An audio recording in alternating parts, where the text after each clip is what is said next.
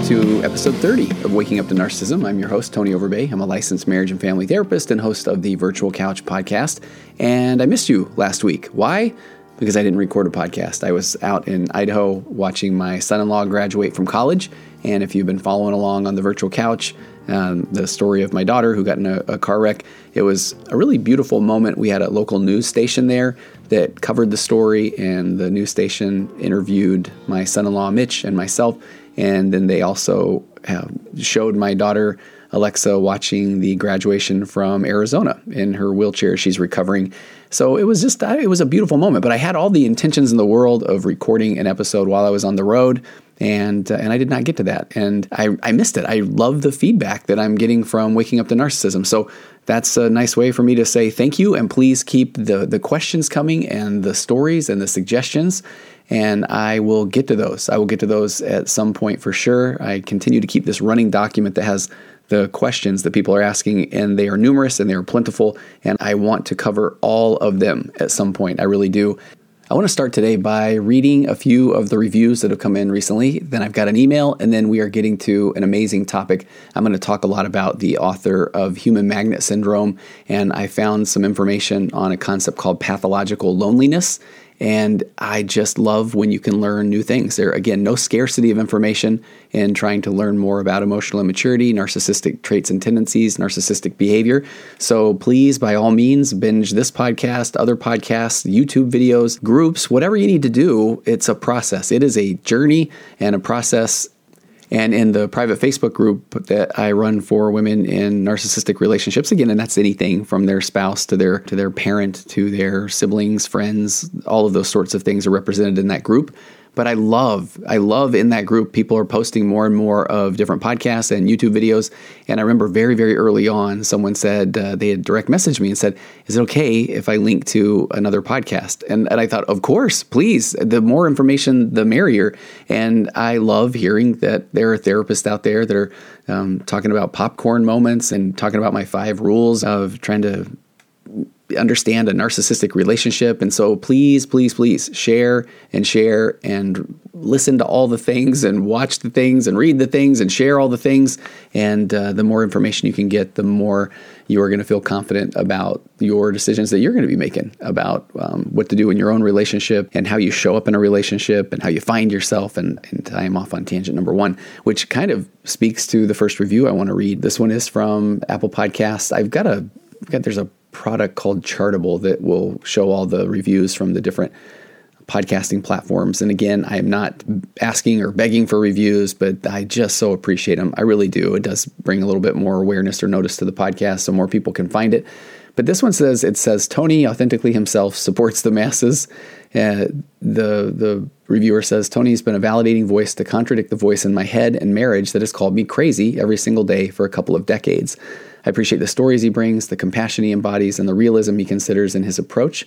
He gives strategies that can actually be implemented day one. Very nice. They say he's a very bright guy, clearly. And this is why I want to read it. I think they nailed it. They really did. And sometimes his ideas come more quickly than his stories can keep up. But stay with him. Listen to it twice, slow it down, and you will get it. This podcast will throw you a lifeline. I will take that. I will own every bit of that. That is absolutely true.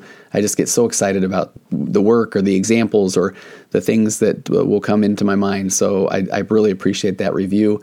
And another person said, the podcast has been so helpful for me to understand narcissism. I really like Tony's tone and the direct yet compassionate way he speaks to both parties in the relationship. And the review goes on, but before I even go there, I so appreciate that, the way that we speak to both parties in the relationship. I continue to get more and more people that are saying, hey, the emotional immaturity thing really rings a bell, because there are absolutely ways that I show up as an emotionally immature person. And I've had some people that are saying, okay, I'd heard narcissism and quite frankly, it sounded so harsh or mean and I didn't even want to take a look at it. But emotional immaturity, I start there, and it turns out that I am definitely high on the narcissistic spectrum. So just whatever it takes to bring some awareness to this topic, I just so appreciate that. They said listening has been so validating for me in a relationship with someone with some very narcissistic traits, possible narcissistic personality disorder. And it's also helpful for me to look at my own actions and self-check to make sure I'm not falling into narcissistic patterns myself. Thanks so much for the valuable information. So just thank you so much. One more, this person said the podcast is a lifesaver. They said, I'm confident that this podcast is partly to credit for saving my... It literally does kind of choke me up. I started listening because I wanted to know how to deal with my spouse as I questioned if they were a narcissist. Turns out both of us are a bit emotionally immature in certain ways. The tools and concepts discussed here have helped me to mature as a person, along with individual therapy. Thank you. We're going to get to talking about that a little bit later today. And find a better way forward with my spouse. I was very close to asking for a divorce and having a hard time with it, but through a lot of listening, learning, and work on myself, I think we can make this work. Thank you so much, Tony. And what I do know that is so fascinating about this concept of emotional maturity is that I still go big with people aren't familiar or they don't even really know what they don't know. And if they weren't modeled a healthy relationship, then this whole waking up process can be equal parts revealing and fascinating and frustrating and hopeful and then discouraging. And I just go back to what I said, I think in the trailer for Waking Up to Narcissism, that you're going to read the things that say just leave, go immediately, but it's absolutely not as easy as that because of kids and financial obligations and just support systems. And so there's so many variables that go into making that decision on what do I do with my relationship. So I'm going to meet you where you're at. I really am. If you are done, then let's help you with those tools. If you are just waking up to this and you are starting to say, maybe my situation isn't so bad, or now with this information, I think I can really make it work, then we're going to help you with that too. But I think one of the key foundational principles is really understanding what a healthy relationship can look like. And that is absolutely two autonomous, interdependent people coming into a relationship with their own experiences and then just having curiosity. On my Virtual Couch podcast this week, I did one on a letter by Hunter S. Thompson, who's an author. His friend long ago had asked him for advice. And I love everything about the way that Hunter S. Thompson broke down someone asking him for advice. He said, "You ask advice? What a very human and very dangerous thing to do. For to give advice to a man who asks what to do with his life implies something very close to egomania." And right out of the gate in this letter, and again, go listen to the episode on the Virtual Couch, but right out of the gate, it's if someone is telling you, hey, this is what you need to do, Hunter S. Thompson nails it where he's saying, doesn't that reek a little bit of egomania? He said, to presume to point a man to the right and ultimate goal, to point with a trembling finger in the right direction is something only a fool would take upon himself. And he says, I'm not a fool, but I respect your sincerity in asking for my advice. But then he said, I ask you, though, in listening to what I say, to remember that all advice can only be a product of the man who gives it. And Hunter S. Thompson, we can assume that we're talking man, woman, child, anyone. But what is truth to one may be disaster to another. He said, I don't see life through your eyes, nor you through mine. If I were to attempt to give you specific advice, it would be too much like the blind leading the blind. And he goes on to say that every man is the sum total of his reactions to experience. As your experiences differ and multiply, you become a different man, and hence your perspective changes. This goes on and on. Every reaction is a learning process. Every significant experience alters your perspective. That's the concept of emotional maturity, is that you're going through life as you. Your spouse, your parent, your sibling, they're going through life as them. So that's where I say, how adorable for them to say, well, here's what I think you should do, or I think you're doing this thing wrong, without approaching things with curiosity. Hey, tell me about why you're doing that, or tell me what your thoughts are about something, and let's start from there. Let's start from a place of, I know you're having your experience, and I'm having my experience, and let's have some curiosity. And if your spouse isn't on board with that, then please, by all means, please, listener, understand that every experience you're having is absolutely valid. Why do you do things? Because you do them. Because this is the first time you're going through life as you in this very moment, instead of the what's wrong with me, or I'm broken, or I'm damaged, which I know it can feel like. I had an amazing session with someone yesterday that they were saying, okay, they understood where I was going with this, but they said, but I do feel that way and my feelings are absolutely valid. And I said, yes, they are. 100% they are. So I do need to acknowledge that when you do feel broken or you do feel what's wrong with you, I want to meet you there, but I want to start to work on helping you reframe that to just say, check this out. This is what I'm thinking, or this is how I show up in this situation, because I'm a human being and I'm the only version of me that's ever walked the face of the earth. And so in this situation, this is how I show up. Let me give you a little bit of an example that I find funny, but I really hope that you'll see where I'm going with this.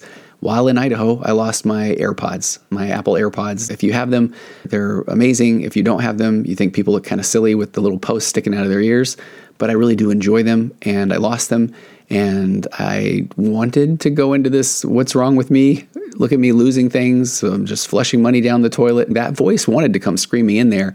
But instead, that wasn't my goal. I didn't go, you know what, I'm going to get to Idaho and I'm going to lose these bad boys.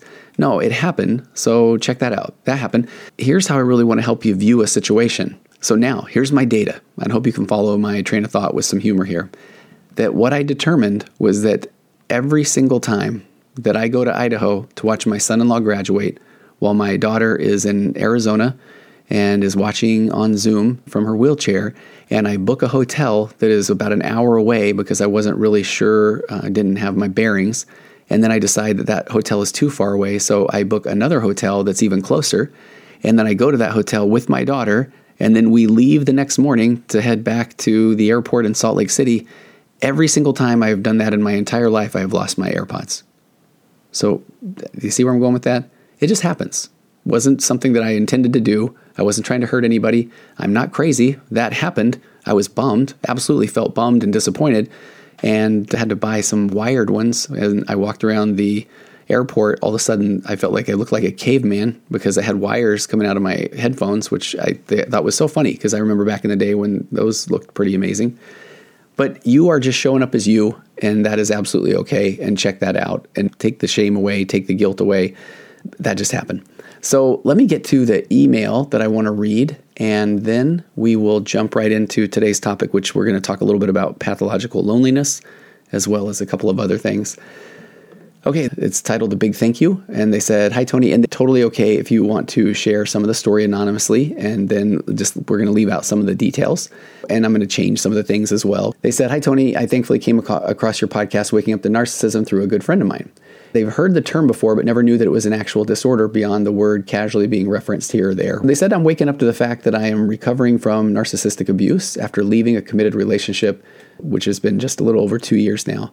They said because of the podcast, the expertise, and all the experience that everybody has shared, the ice is starting to melt and all the dysfunction I was playing a part in is starting to make sense, which just, well, what was it, warms my heart. We're talking about ice melting. I didn't see that one coming. They said, we're talking straight out of the book, gaslighting, blaming me for their medical exits. They appreciated that episode. So in the medical exits, again, is when somebody is finally, the emotionally immature narcissist is finally trapped. They have no way out. Rather than say, my bad, or take accountability, there can be chest pains, fainting spells, whatever it takes. But they said the person then joking about suicide. So then I have to live with the guilt. The person continually walking in front of me wherever they go, on the road, on the sidewalk, at Disneyland, pulling the car over in pitch black areas and threatening to drop me off on the side of the road. And isn't that just wild? If you've been through that, how can you not assume that that is only happening to you? So then I share a dozen examples of the emails that I get, and people just think, oh my gosh, this is a thing, that I am not crazy, but it is crazy. It is. So any of that, when somebody says, yeah, it's only been a couple times, well, that's 2 times too many. It really is. And no one deserves to be treated like that. They also said, basically in opposition to all of my choices and playing this role of devil's advocate. I did an episode on the virtual couch long ago about the concept of devil's advocate. I understand when somebody is doing it from a place. I mean, actually, I'm just not a big fan of the concept of devil's advocate. I'm a big fan of tell me more about that, and here's my opinion. But again, I just talk consistently about my 4 pillars. But this concept of just, well, let me play devil's advocate, basically is me saying, well, let me try to tell you how silly or stupid I think that your idea is, rather than saying, hey, tell me about your idea, and then let me share my experience. And I wasn't trying to plug anything here, but I had a really amazing turnout to my virtual marriage workshop last week. I'm going to make that available. Hopefully by the time you listen to this, you can go to tonyoverbay.com/workshop. It was 90 minutes, and I really did try to lay out what a relationship really looks like and why they can be difficult and what the challenges are and the problems. You can go there if you want to hear more. And I go through the 4 pillars in a lot of detail. If that's of interest, tonyoverbay.com/workshop. The person then goes on to say they also started to feel more isolated, controlled, and the person started to sequester them from their friends and from family. Because the more isolated that someone can make someone else feel, the more control they have over that person and their entire experience. They said, meanwhile, I couldn't dare tell him to rinse his dishes before putting them in the dishwasher, even though he would absolutely tell me that I put the dishes in the dishwasher wrong. But then manipulating me with money, telling me that I'm the messed up one because I want to go and get help. I couldn't ask a question without him being condescending or talking to me like I'm stupid. I just feel so sad putting up with this for so long. They said I had no idea this was a thing. And it is. It's a thing. Thank you so much for shedding light on this and helping me wake up. I realize that there has been an unwell part inside of me that has accepted this unacceptable behavior for too long. And I've been blaming myself for his reactions and catering to him. I don't like to think of myself as a victim here, just a person that needs more healing and the right kind of support. And thankfully, they are waking up to that and having the courage for their family, for their kids. And I really do like that because it's that victim word carries a lot with it. It can carry shame, and we want to stay away from shame because there's nothing wrong with you as a person. Yeah, you might feel bad about that. Oh, I wish I would have been aware of this earlier, but you're aware of it when you become aware of it. Your path, your journey is yours, and it's going to take a little bit of time, and it could take a lot of time, but you're on the right path, and you really are needing more healing, and you need the right kind of support.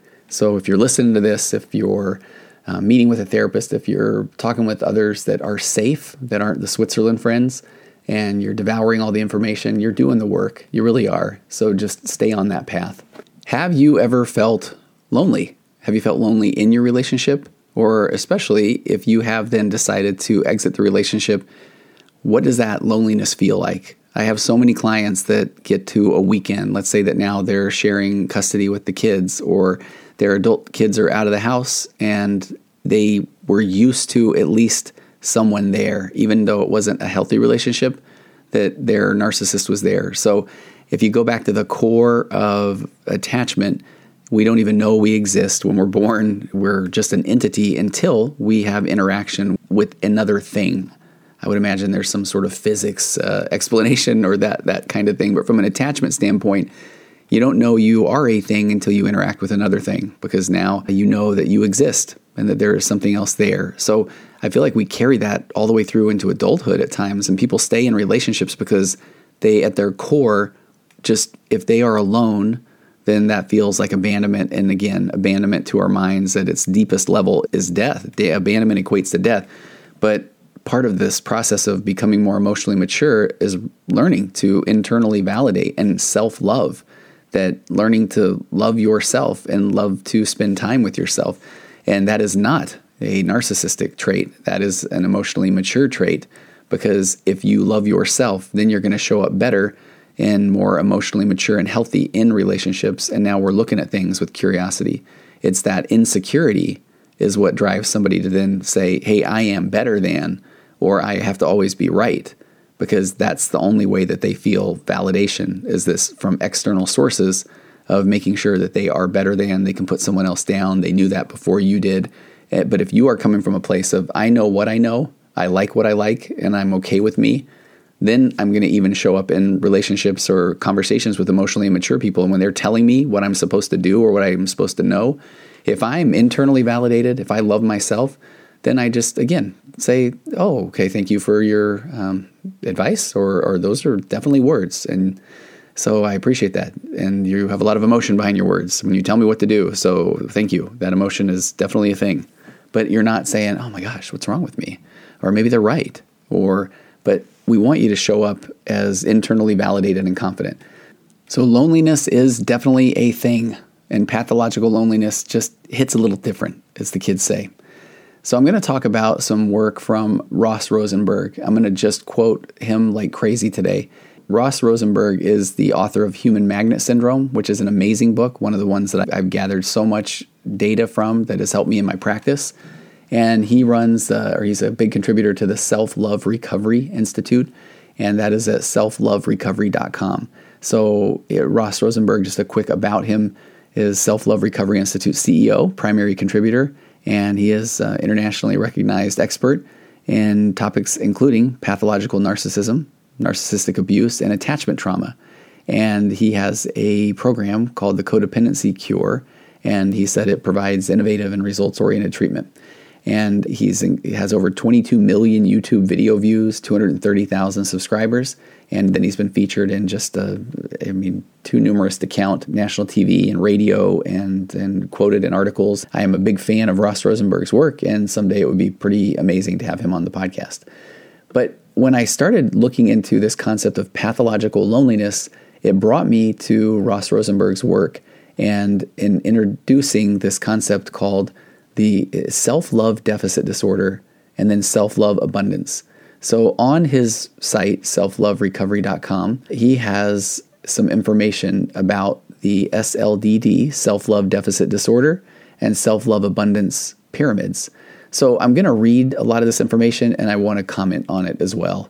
But Ross starts by saying people find themselves chronically in unhealthy and unbalanced relationships where they give most of the love, respect, and care only to receive nothing in return.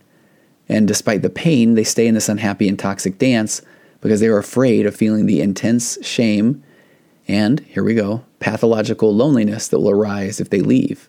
So that shame and loneliness is what keeps people in these unhealthy, unbalanced relationships where they feel like if I can just do enough, then I will receive love in return.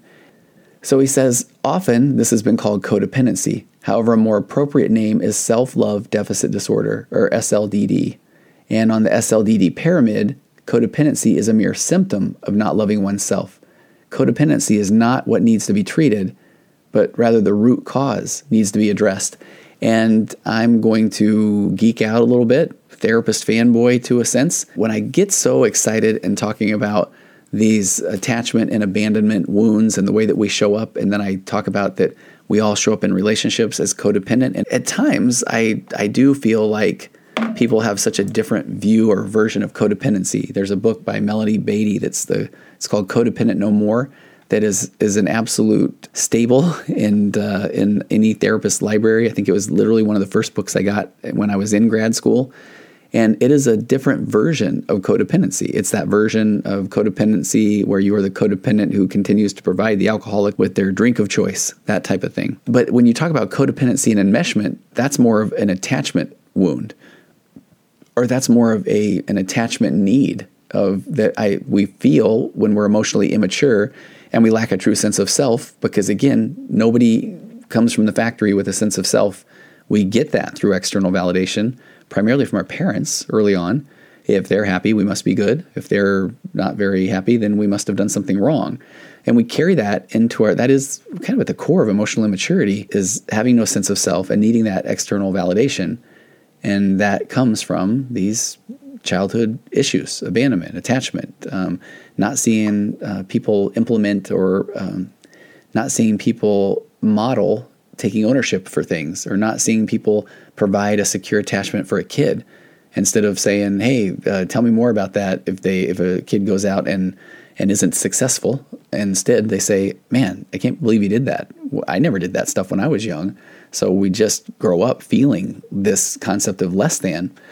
So Ross says that the pyramid, the self-love deficit disorder pyramid, demonstrates why somebody with codependency or self-love deficit disorder does not respond to traditional psychotherapy, as the problem that is treated is not the actual cause of the disorder.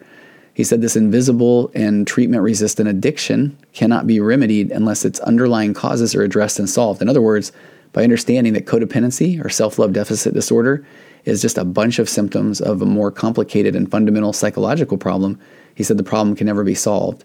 So he has a self-love deficit disorder pyramid, where at the top of the pyramid, we'll start at the bottom is the attachment trauma, and we're gonna go into these things. The attachment trauma at the bottom of the pyramid, it's conditional childhood attachment, neglect, abuse, and or deprivation. So disassociated childhood is manifested in expressed memories of abandonment. So let's talk about that. He said it all begins with attachment trauma. That is the root cause. And this is where, again, I feel so validated as a therapist, because we are talking about the core of everything is our attachment wounds, and he calls it the attachment trauma. This often occurs when a child is raised by a narcissistic parent who does not allow them to feel loved or respected or cared for or safe. that love is merely conditional and judgmental. And this is where we sometimes say, where does it start? Because I've been looking at I've been referring to generational narcissism, where when feelings were absolutely not respected, or people would literally get physically hit or abused if they did something wrong. And so then at some point, the generational narcissism, I believe, is at play, or I was going to say at fault, because kids they didn't speak unless spoken to. And, well, I didn't ask for your opinion. And emotions are going to get in the way of doing work. So it's modeled to a certain point. And that's why if you are waking up to this narcissism or emotional immaturity, that's where I want to give yourself some grace, because this is a process and it's something that is continually evolving. So again, he says, love is merely conditional and judgmental. This trauma is then responsible for causing core shame, and it's a distorted belief of being fundamentally bad or flawed. So again, guilt, I feel bad about something. Shame, I am a bad person. And I will constantly beat the drum of, I have literally never seen shame never in any, I don't use those words a lot, but never seen shame as a component in recovery, as a component in growth. It's quite the opposite. And part of the problem is we almost feel like we have to feel bad or have to beat ourselves up or have to have shame in order to grow. But it's the opposite. It's recognizing that this is what I did. I'm not a bad person. I'm me. I'm going through life. I've had a lot of experiences, and this is what I did, that we can get out of that shame cycle. Because he says this trauma is then responsible for causing that core shame. He said it's a distorted belief of being fundamentally bad or flawed, and such toxic shame reduces a person to feeling only good when they take care of others while ignoring themselves. Again, toxic shame reduces a person to feeling only good when they take care of others while ignoring themselves. So Ross says, loving someone while being invisible creates pathological loneliness, and it is a deep, bone-aching emotional pain. This is the excruciating codependency or self-love deprivation disorder, self-love deficit disorder, addiction, withdrawal pain. This is the excruciating codependency or self-love deficit disorder or addiction, this withdrawal pain that reduces one to feeling invisible, worthless, and unlovable. He said the pain of it is simply unbearable. Hence the person with SLDD, again, let's just go with SLDD, but it is the self-love deficit disorder. But with SLDD, or the codependent, is uniquely prone to then codependency addiction, which is the desperate need of a relationship that will make the lonely pain go away. And if you have felt that pathological loneliness, that what he calls deep, bone-aching emotional pain is so intense because of this fear of abandonment and fear of loneliness, that then you have this desperate need of a relationship, period. A relationship, because that will make the lonely pain go away. And unfortunately, while it may make the lonely pain go away, it doesn't get to the core issue of you are okay. You can sit with that pain, and this is the time where we're going to get to self-love. So Ross said the pathologically narcissistic romantic interest becomes their drug of choice, which never remedies their loneliness and lifelong pursuit of love. But he says there is a cure for self-love deficit disorder or codependency, and it's the achievement of self-love abundance, and it's the exact each of the self-love deficit disorder pyramids levels. So let me go over that pyramid. So at that base of the self-love deficit disorder pyramid, we talked about that. It is attachment trauma, conditional childhood attachment, neglect, abuse, and or deprivation. So one step up on this pyramid is the core shame. He said it's the fundamentally I am bad or flawed self-concept, that I am only as good as what I do or not do for others, a human doing. And then next up on the pyramid is pathological loneliness. It's that deep, aching, lonely pain. He said it's excruciating feelings of worthlessness and loneliness. It's this existential void. It really is. Existential is such a powerful word or concept, because when people go through an existential crisis, they truly get to this, what's the point? And that is where, and some of the other stuff that I found that Ross has published, people get to this pathological loneliness, and they often say, don't get me wrong, I'm not suicidal, and I know what's coming next. I call it but I wouldn't mind getting hit by a meteor theory, but if I walk out of the office today, if I walk out of your office, and a meteor hits me, I'd be okay with that. And that breaks my heart, because that is your own brain, your own heart, your own soul saying, I don't want to go through this anymore, and I don't know how to get out of it. So then up next on the pyramid is then the self-love deficit disorder. He says addiction. It's loneliness and ache and withdrawal, and it subsides with your drug of choice, narcissistic love. And then at the top of that pyramid, SLDD, self-love deficit disorder, selfless compulsive caretaker who habitually attempts to control others into loving them. That sounds harsh. It sounds very direct, but it's the selfless. Remember, pathological kindness. Selfless, compulsive caretaker, compulsive. So compulsive, I'm continually thinking of what do I need to do for others, who habitually attempts to control others into loving them. Control sounds harsh, but the control is that I don't know how to find myself. I don't know how to put myself first. Self-care is a challenge. So I am just going to help others. I'm going to be pathologically kind and selfless so that others will hopefully love me. But when that doesn't happen, we go right to that core shame. What's wrong with me? So what is the remedy? He says that it is absolutely the opposite, which on the self-love abundance pyramid, at the bottom of that, he says attachment trauma resolution, healing, resolving attachment trauma, integration of trauma child, the foundation for self-love, self-care, self-respect. Next up, core self-love, realistic and empowered definition of self. I am lovable because I am. I don't have to work on being loved. I shouldn't have to beg someone to love me. If they don't love me, well, bless their heart.